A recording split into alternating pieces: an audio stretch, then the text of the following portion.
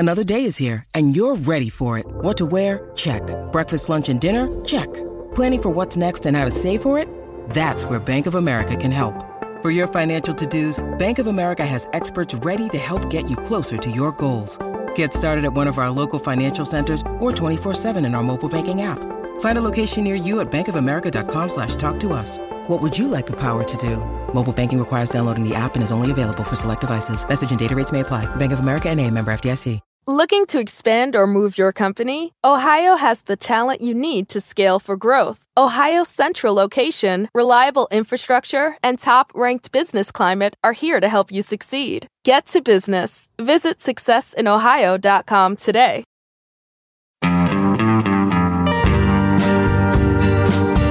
Hey everybody, welcome to Performance Anxiety. This is your host Mark, and before we get into too much, I just wanted to thank AKG for sending us their Podcasters Essentials kit. It comes with a fantastic set of headphones and a Lyra mic, so if you've thought about doing your own podcast, this is the best, most economical way to get into it. And speaking of getting into it, Steve Almus was on the cutting edge of punk music in the 1970s with the band Suicide Commandos. And in the 80s, he took a turn towards pop music with the album and band Beat Rodeo. He began releasing true solo albums a short time later. He's got a new solo album coming out called Everywhere You've Been, and it's a lot of fun. It includes 2 tracks that came to Steve in his sleep. You can check Steve out on Facebook and check out the record on Lonesome Whippoorwill. Check us out on social media at PerformanceANX. You can get us a cup of coffee at ko-fi.com/performanceanxiety. Merch with our Mark Dancy designed logo is at performanceanx.threadless.com. And check out all the other great shows on the Pantheon Podcast Network like Highway Hi-Fi, Long May You Young, Feels Like Weezer, and almost 70 other shows. Let's dive right into Steve Almus on Performance Anxiety. Hello, Groovers. Steve Almus here. We're having some performance anxiety. I'm here. I'm not feeling that anxious. But, I'm from the past. Suicide Commandos, Beat Rodeo. I'm here talking about my new album, Everywhere You've Been. I'm glad you're listening, and I hope you'll check out the album. Thank you very much. I want to thank you for joining me and talking about the new album and the history of your music, because part of this show is to find out how you got to where you are now. So I kind of like to start at the beginning where most things start and find out how you got into music in the first place. Was there a lot of music in the household growing up? What was the first band or song that you remember really getting into? Well, it's funny. We had paused to think about this 2 days ago because I'm of that generation that on February 9th of 1964, the Beatles came on Ed Sullivan, and the world was one way the day before that, and the world was another way the day after. Yep. And I was of that generation where there's a few times in your life where the world completely changes from one way to another. And luckily that was a positive one. Yeah. And they got me hook, line, and sinker. And from there on out, that was my number one interest, was like music and groups and all of that. Oh, cool. So that's where, I was a little kid. And it took me a few years to, get a guitar and stuff, but I started in my early teens. And okay. So was guitar the first love, or were there any other instruments in the mix? Guitar was first love, but I did also play piano and violin, but, they didn't lend themselves to the kind of music I was interested in as well as the guitar did. Right. You didn't want to be the next Jerry Lee Lewis? Well, now I wouldn't mind, but how old were you when you started really wanting to play with other people and getting bands together? I got in band. I started playing guitar when I was around 12, and then had friends and in junior high and high school, I had a sort of basement band with some other people in the neighborhood where I went to school in the western suburbs of Minneapolis. Okay. And, we just played whatever cover music we were interested in at the time and stuff. And, but it wasn't really till after high school that, things came together in a way where it wasn't until after high school where I really met people I could learn something from. Okay. And so basically at this point, you're just playing covers. You're not really writing your own music yet, or are you? No, in junior high and high school, not writing my own music. No. Okay.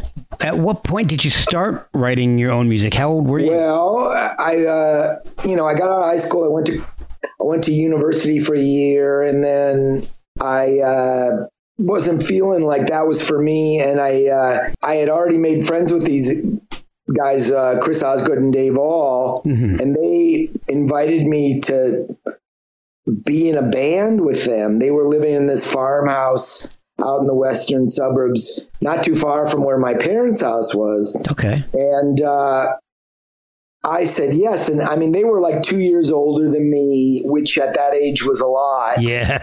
And they were really smart people that knew a lot about a lot of things. And Chris, the guitar player, was already writing songs. And as we, started playing, I mean, this was the Suicide Commandos. Right.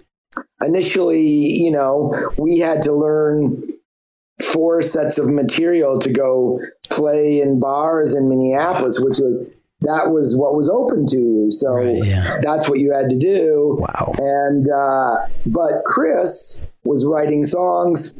And that made me want to write songs. And, I kind of followed his template. Suicide Commandos. Suicide Commandos. You guys were really on the cutting edge at that point. Well, somebody made a lovely comment about the band that, we were punk rock when you could own all the punk rock records. Right. because there were so few of them. Wow. I didn't think of it that way. There was we kind of just fell into that movement because we happened to be doing what we were doing at the same time. Pere Ubu in Cleveland and the bands in New York were doing what they were doing. And, we started picking up on that, and it allowed us to, you'd look in Rock Scene magazine and see all the stuff going on in New York. We just called up CBGB's and said, can we come and play there? They couldn't believe, they couldn't believe somebody from uptown would want to come down and play in that bar, much less from Minnesota. And we drove out there and played there. Wow. And picking up on what was going on. These little pockets that really inspired us to write our own music. And, we just wanted to be a part of it. So what were you listening to at that time? What was really inspiring you to go in that direction? When the Suicide Commandos first got together, Dave, the drummer, had just come back from this trip to England, and he brought back Roxy Music albums and John Cale's solo albums and the pub rock bands like Dr. Feelgood and Ducks Deluxe. And that was kind of playing in with we definitely had the Lenny Kaye Nuggets record and of all the 60s garage band stuff, and we loved that music. And so in our bar band sets, we were putting all these songs in there, playing Roxy music and 60s garage band covers. Oh, wow. We immediately, other musicians started hearing us and digging that we were doing this, and it kind of jump started a little bit of a scene there in Minneapolis. And then, we quickly were slipping in as much of our own material as we could. How did you guys come up with the name Suicide Commandos? I believe it was actually the title of a Aldo Ray movie that Chris or Dave knew. It was from a movie, yeah. That's cool. Now I've got to look that up because I had no idea. So, and in the band, all three of you sang too, right? We all sang, yep. That, and you can correct me if I'm wrong on that, but that seems a bit unusual for most bands. Yeah, well, there was only three of us. So we all needed to make as much noise as possible, which involved singing, yeah. So early on, did the band get a good reception when you were playing locally? We did. When we managed to get some gigs in Minneapolis, I already said it, but some of the other bands around town heard us play, and these people were really generous and made friends with us, you know, and that really kind of got us going and got us in with the other players in Minneapolis. How soon after the band's formation were you actually prepared to record the studio album that you guys put out? Well, I mean, we got together in fall of 1975. In May of 1976, we played at CBGB's. In August of 1976, we made our first single. Mm-hmm. You know, it was my song on that one. Was maybe the first song I ever wrote. Definitely one of the first songs I ever wrote. Wow. I mean, so that's kind of good. Like the first song you ever write, it gets to be on a record, right? Yeah, for sure.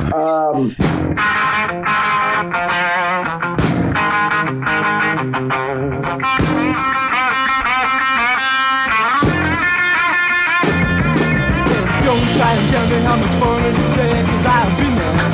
It was so. I was up all night, scared out of my brain, cause it was my turn. Go. What's the really deranged, I never felt like this before. I had the shakes in my knees and I was going insane. You had me running before. And then we made another 45. There was like a year and a half growth period there where we ended up making friends with Per Ubu out in Cleveland. That's awesome. And they were the ones that hooked us up with Mercury record people and got us, you know, we got that record deal. Yeah. Through Per Ubu told the record people about us. So, you know, we recorded that album in the fall, winter of 77. It came out in early 78. Okay. So, yeah, everything was happening. That band, the whole thing was 3 years. Yeah, I was looking at that. That's so fast. I mean, it was fast, but at that age, it's not as fast. That's true.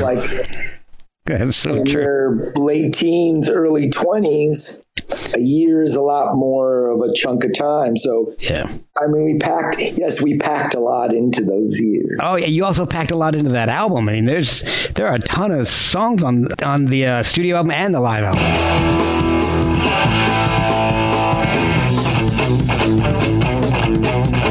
Make me laugh, I think you're smart, and now and then you get a thought. What you do, I never know, but I don't care now if you don't. Some people think you know a lot, but I just think you're semi-smart. I just think you're semi-smart. You never do not want to say I have to leave the That's just a huge, you know, for 2 albums, that's quite a big catalog of stuff, of music. There was a lot. Yeah, we managed to make a lot of music there. And there's some really cool stuff. I mean, I was going over it again today. I listened to it at work to kind of refamiliarize myself with it. And, you know, songs like Semi-Smart, that riff is awesome. Call of the Wild it's got this like Black Sabbath-y riff to it.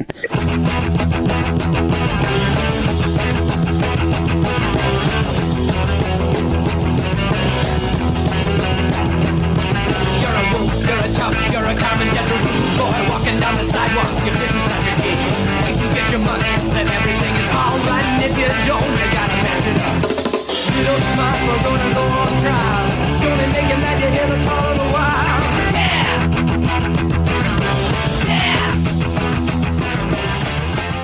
It is so cool. And the guitar solo on I Need a Torch, it's amazing. We, because a lot of, we probably had these influences like Humble Pie and Black Sabbath and Blue Oyster Cult and stuff too. Oh, yeah. Was, other music we would have sort of liked in some way, even if we just thought it was funny, right? But it crept in there. Yeah. And I'm kind of at a loss for words for it because it sounds a lot more varied than some of the other punk music that I've heard at the times. Like, I don't hear... Later, like original punk music was not this codified sound. It was a much broader palette. And that's kind of my punk rock. Like the band X, when they came out in 1979, a band I really grew to love in their later music, like when Under the Big Black Sun and they made some music I really, really liked. Yeah. But when I heard their first album in 1979, I thought it sounded kind of dated. Oh, really? To me, that kind of fast punk sounded like a little 1976 to me in already, 1979. Huh? Yeah. And so, all that means is just where my head was at. Not that there was anything wrong with it or anything, but things were moving forward quickly then. Yeah. And so after not even quite 4 years, the Suicide Commandos broke up. What happened? How did that all end? Well, in the big picture, we probably just had sort of done everything that we were going to do. I really wanted to move to New York. Okay. The other guys in the band did not. Another band came along, the Suburbs, who kind of dethroned us as the most popular band in Minneapolis. Even though like two of those guys were like my best friends since like I was a little kid, I wasn't thrilled about that either. And for me, it was just this idea of, everything's just got to keep moving forward. You got something new, something different, something.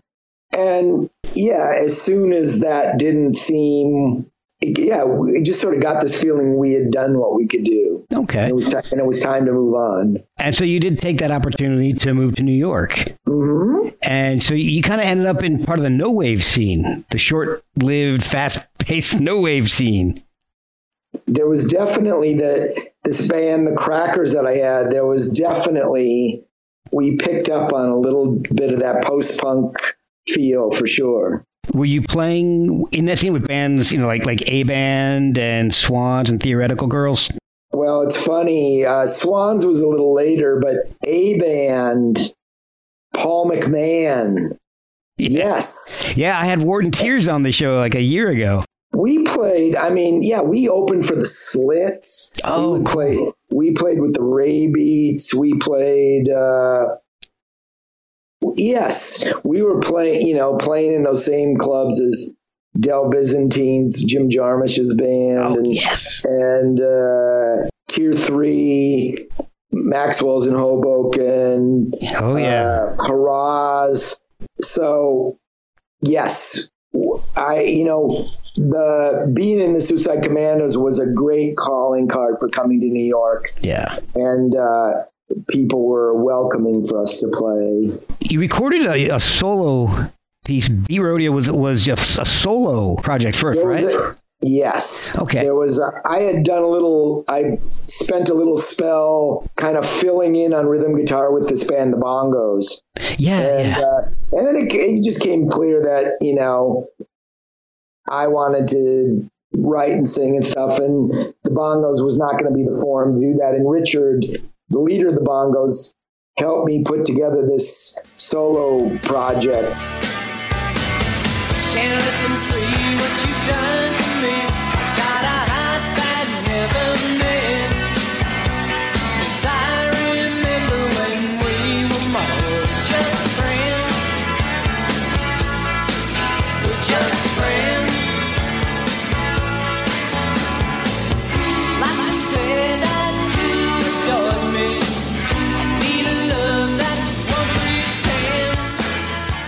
that record is Richard Barone, myself, and Mitch Easter. Right. Yes. And after we did that, I formed a band named after the title of the record.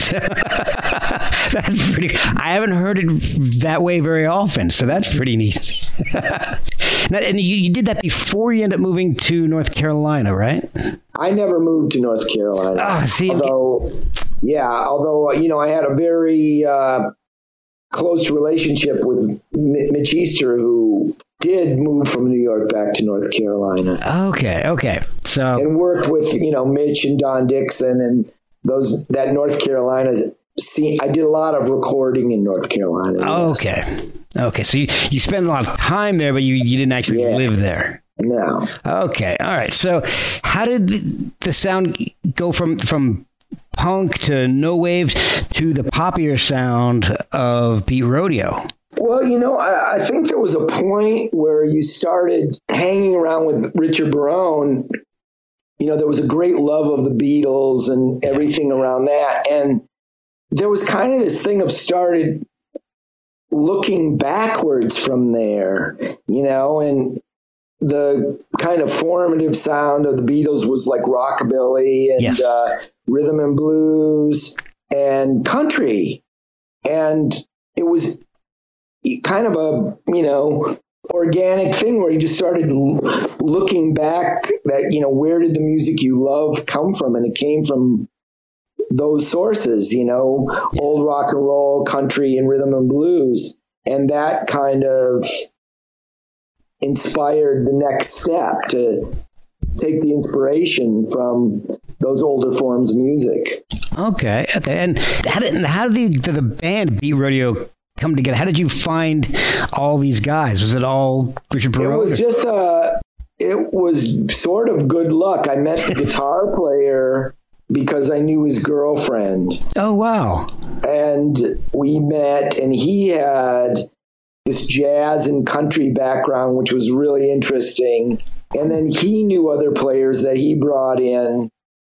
And that original Beat Rodeo, something really great. I learned a lot. That was meeting another set of people that I could learn a lot from, those players. And, which really inspired the songwriting to go where it could go and stuff, was from having these guys that could play the way those guys could play. So how long did Beat Rodeo last? That was... the original, the band that was just playing original music probably in one form or another lasted about 4 years. Okay. And then you ended up deciding to go truly solo again. Instead of doing a solo project and forming a band around it, you just went completely solo.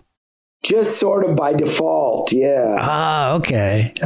The sound's getting a little countryer tinged, folkier tinged as the bands progress. And that to me is really fascinating with the punk background that you kind of started with, the first real band that you had. So I'm really interested in that progression. What was influencing you to go that way? The common thread was, I remember Paul McCartney saying this once, it's really hard to write a good, simple rock and roll song because, like, in one way, it's so easy, but then another way, everything's been done a million times. Yeah. And, punk rock showed a lot of us that you could write a really good song without being in the Mahavishnu Orchestra. Yeah. And that kind of idea, I think, is probably, there's a certain straightforwardness or maybe simplicity to all the music that I've done, whether it's mellowed or got more folky or more country or this or that, but there's kind of a just straight ahead thing about it, that there's not a lot of falderah. Yeah.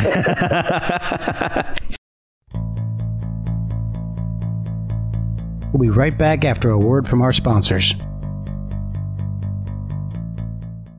I was listening to the albums you did with Ali Smith. Those were fantastic. Those were very. Thank you. They were very pleasant to make. Allie was my girlfriend at the time, and those records were kind of these Valentines to her, to give her a forum to sing and perform. And I really enjoyed them. Yes. I enjoyed listening to them. And because one of my favorite songs ever is Come Softly to Me. And you guys did such a sweet version of that. I thought it was so good. Dum dum, dum do I be dooby doo, dum dum, dum do I be dooby doo, dum dum.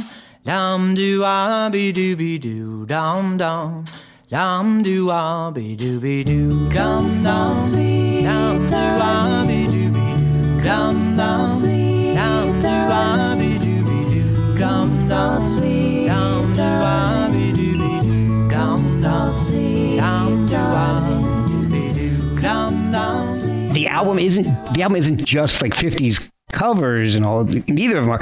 And there's some country tunes in there, some contemporary music like Shrunken Head. It's just a really interesting mix.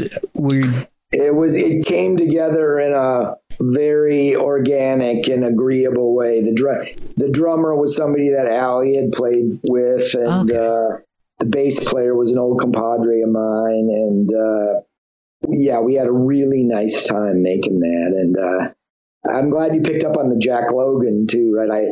I really liked that song when I heard it.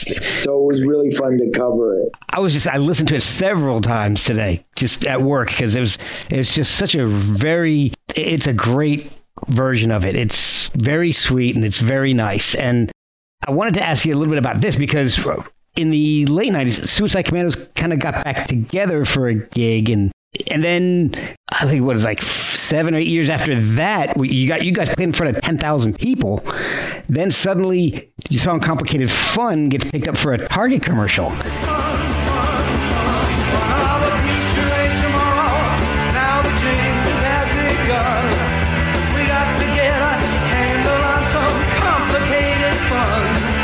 Show me where the plug is, and I'll recharge on the run.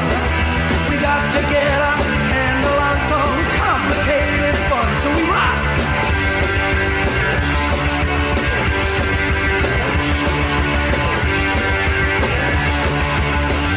How did all that stuff come about? That's just insane. Just some ad man in Minnesota that liked the band, right? Man, that's all it was. Yeah. And Suicide Commandos made a new record 4 years ago. I was just about to ask you about that because you guys did kind of reform again in 2007 that you actually reformed, and then a new album in 2016. We never reformed. We would get together once or twice a year and maybe play a show or something. Okay. But we had this feeling like 2015 or something. We knew the Ramones a little bit, and like all the original Ramones died, and we were, kind of commiserating about that. And then I just like off the top of my head, I said, we should really we're all still here. We should really make another record while we're all still here. And so we kind of put our heads together and did. I love that album. That is such a cool album. Here's what I'm trying to figure out, because I was listening to it at work and I couldn't see the track listings. So I'm pulling it up right now and I'm trying to remember what the heck song it was where sounds like there's a dog barking in the background. Oh, that's my Kendall.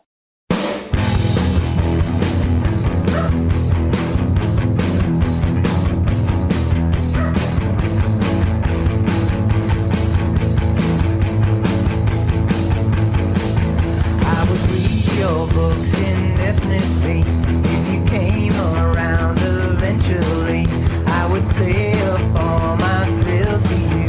If you tried again like you wanted to.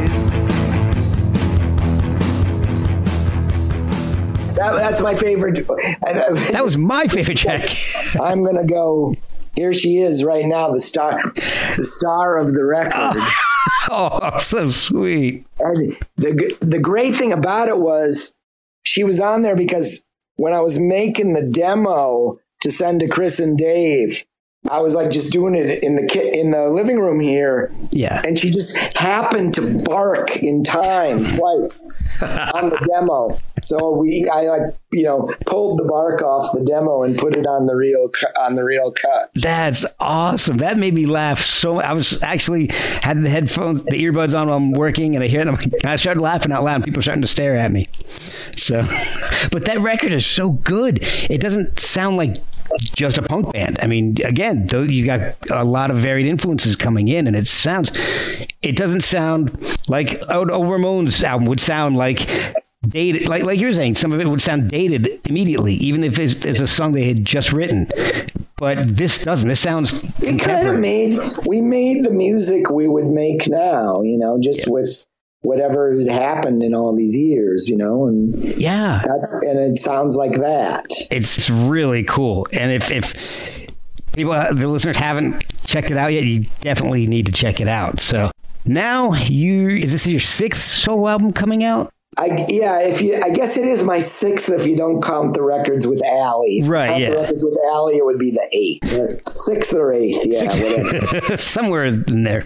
When did you start writing for this? Because there's like a 9-year gap between albums. Yeah, the writing goes much slower now. I make my living as a elementary school teacher. Okay. And so, I'm not sitting around in my bathrobe during the day drinking coffee and waiting for the songs to come like I would like to be. Right. Yeah. So, I like write in the summer and I write when I have time off or this and that. And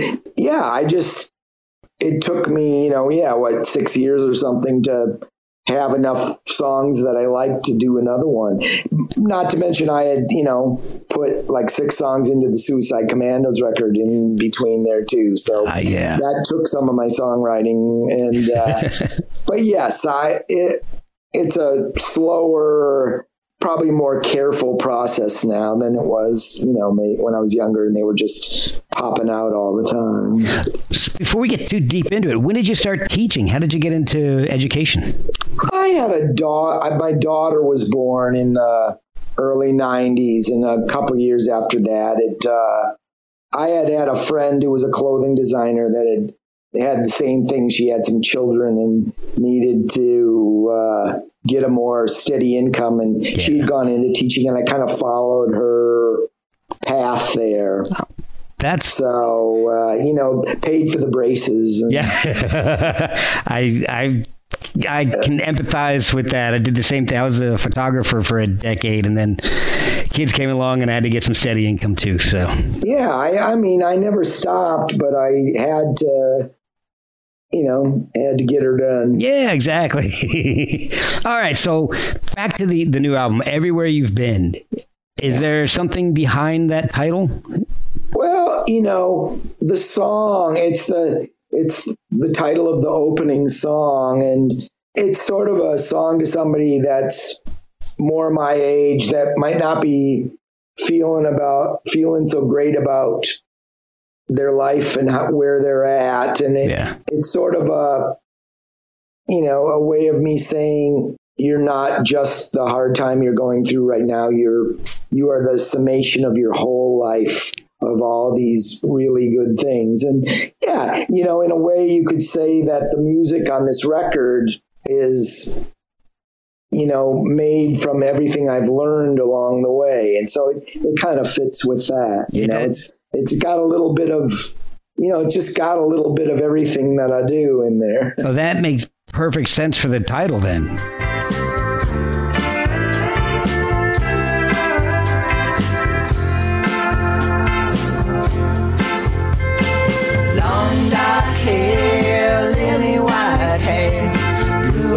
Original sin.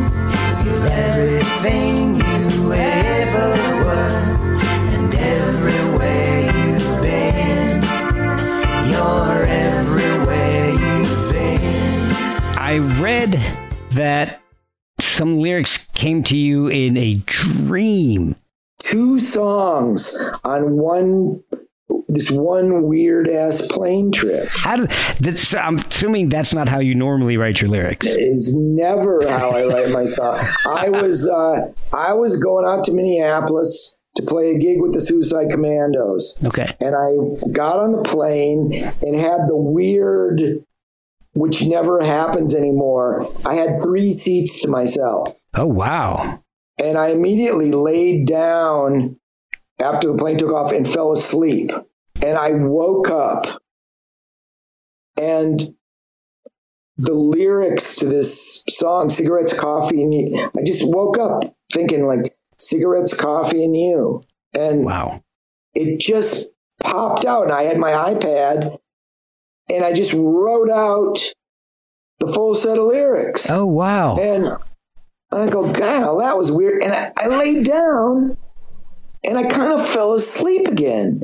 Okay. And I woke up, and there was another one. You need to sleep more often. I cannot make you love me. I was like blah, blah, blah, blah, just like another just full set of lyrics. That was the magical plane trip. Leave the dog where it plays. I can pass every room. Light a candle for life. You may never see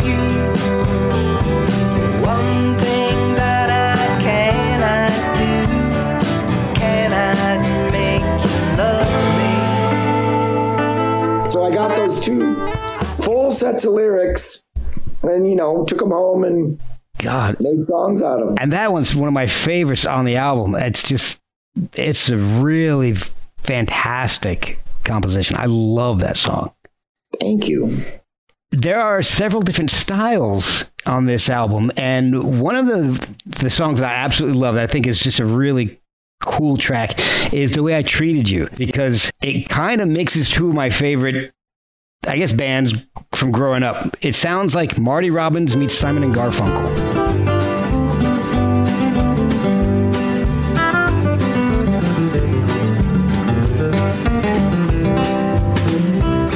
Well, I'm not the person who usually dwells on my life's past mistakes. I've made a few, and I've always saw myself as one who gives more than he takes. What can you do?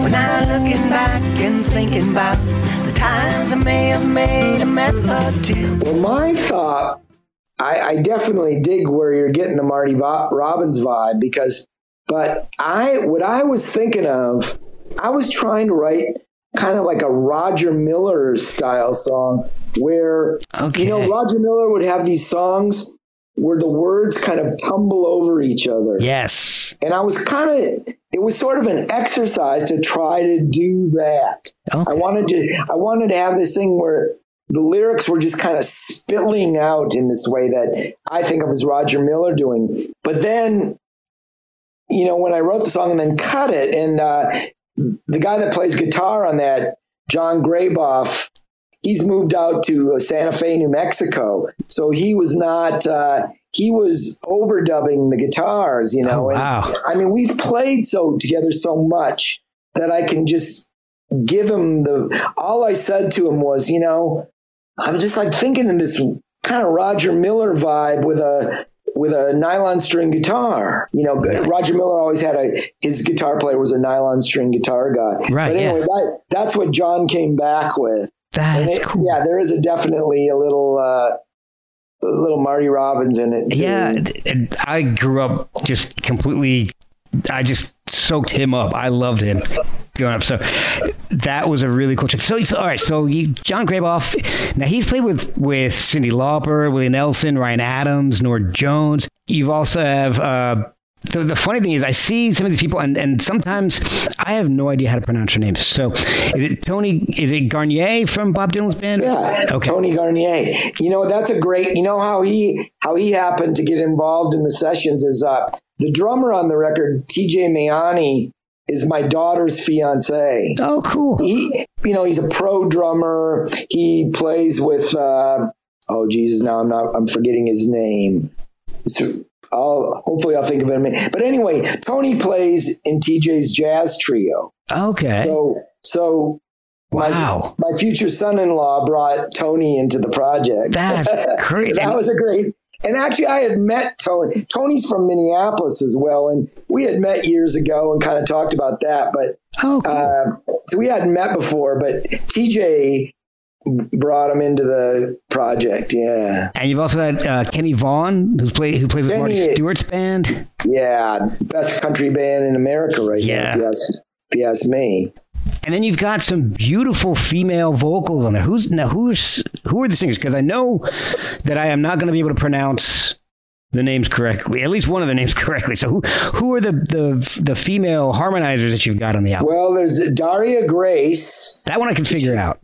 She's she leads a great band called Daria Grace and the Pre-War Ponies, and they play like 20s and 30s pop music that they learned from sheet music, not the typical songs that anybody would. They really delve in and play this great stuff. Great singer and bass player. Although she doesn't play bass on my record, but she's a great bass player. Okay. And then and Vibeke Saugestad, who she's a Norwegian pop star. I read that. I got to look up her music. You know what the thing to look up? You wouldn't just get it from her name, but she made this record with a Norwegian producer called Tinkerbell. Okay. Like Tinkerbell, but Tinkerbell. And there's this song called Summer Days. I'm just so in love with that song. Oh, cool. I'll have to check that out. Yeah, I met Vibeke through Daria, and they came in and just, sang most of the harmonies on the record. Beautiful.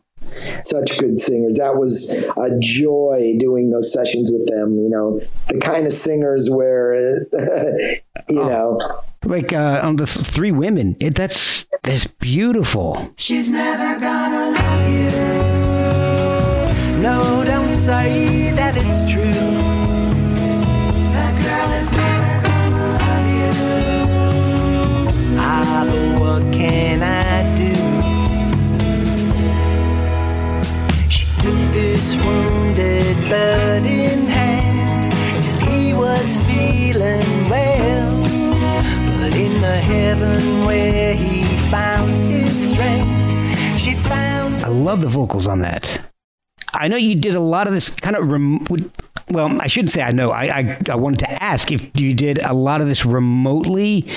Well, there's definitely a remote aspect to it, but the meat and potatoes of the record, the bass and drums and the rhythm guitars and the background vocals with the girls and that was all done in Greenpoint, Brooklyn at Eric Amble's Cowboy Technical Services. I did most of my lead vocals at my home studio just because I like to sing alone. Yeah. Most of them, not all of them. Some of them I did in Brooklyn too. Okay. And then, Kenny Vaughn played.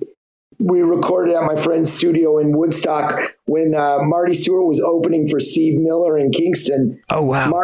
Marty gave Kenny the afternoon off so he could come and record with me. That's which awesome. was lovely of him. And and John Graboff, the pedal steel and a lot of the guitar, he did that out in Santa Fe. Okay. So, but the basic feel stuff was all done together in Brooklyn. Well, the reason I ask is because there is and I'm a guitar nut, so I can't play very well, but I love the guitar.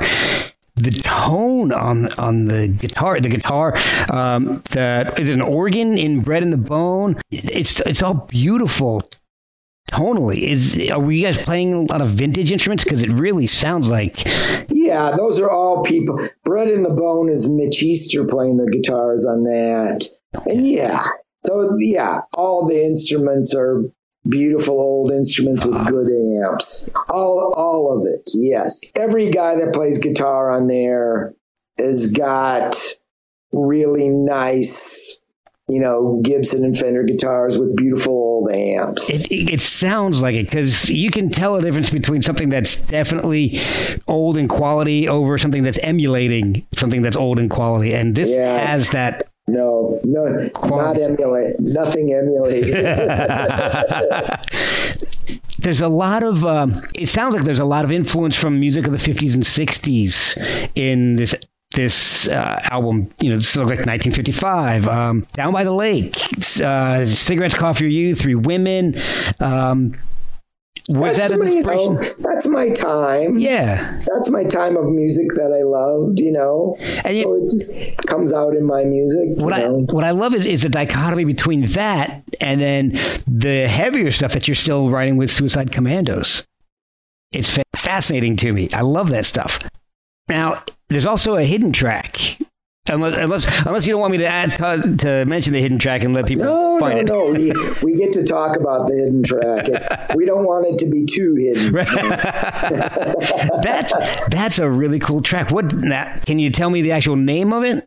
Yeah, it's Sarah Lou. Okay. It's for that came about. Was recorded later than everything. Came out because of the pandemic. My sweetheart is a nurse practitioner. Oh, and God bless her. And when the pandemic started, I couldn't see her for 12 weeks. Wow. She was, you know, on the front line and just didn't feel good about. Didn't want to, you know, expose anybody to anything. And yeah. I was really missing her. And so I wanted to make something beautiful for her. So I went out in my little home studio and I played guitar and I sang and I played bass to a, you know, rhythm machine. And I sent it down to Mitch Easter and he played drums and guitar and little keyboards. Oh, cool. And then mixed it. So that hidden track is me and Mitch. And It was just a Valentine to my girlfriend, Sarah. Yeah. That is wonderful. It's a beautiful track. I'm glad it made it on the album.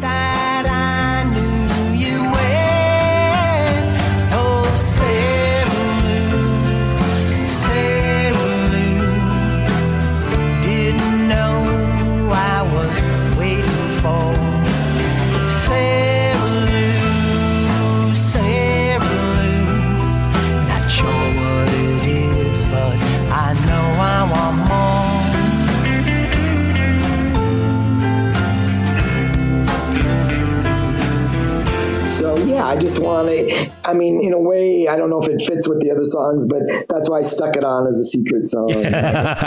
Well, I like that. With so many digital things being released digitally and streaming, you don't get hidden tracks. And that's what I used to love about, that happened so often in the 90s. You know, people would hide tracks at the end, and then they started to hide them in the beginning where you'd have to hit track one and then rewind. Oh, I never heard of that. Oh, God. I think, Blind Melon did it on one, and I think Nine Inch Nails did it on an album. It's, I don't know, people trying too hard to be different. I don't know. That one was a little rough, because not every CD player would rewind past before track one. That was a pain in the butt. But well, where can people find the album? How can they pick it up? It comes out in the beginning of March, right?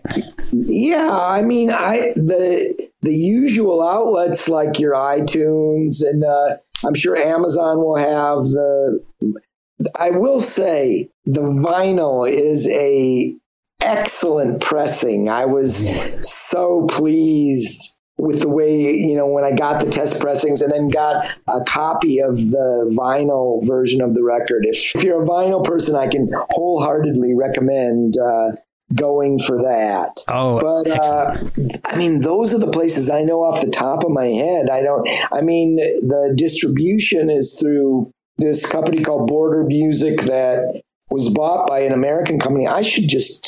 I'm going to look here and tell you what it is. Sure. Yeah. And while you're looking that up, is there a social media presence that people can check out to follow what you're doing? I'm a Facebook guy. Yeah. Okay. That's really, the North Carolina independent distributor Red Eye is going to be, Red Eye will be distributing the record in the States. Oh, great. So check it out on streaming platforms, Amazon, and I'm assuming Red Eye, you might be able to buy it. Red Eye will know where to get it. But yeah, iTunes and Amazon will have it. Those are probably the easiest ones to find. All right. Well, I've kept you for quite a while, but it's been a blast. Thank you. Thank you for your interest. You obviously did your homework, and I appreciate it. What's it gonna be? No more cigarettes, coffee, or you? Now when it comes to cigarettes, I gotta ask you why. They give you cancer, steal your breath, and they'll bleed your wallet dry. They look cool in the 60s, but that was long ago. Well, alright, hun, I've chosen one. Those cigarettes got to go. Cigarettes, coffee, or you? I've gotta quit just two. So, brother, what's it gonna be? No more cigarettes, coffee, or you? Now, coffee boy, there's a horse, so the rarest color found. The darkest roast sends me the most when the beans are finely ground. It's NFL draft season, and that means it's time to start thinking about fantasy football.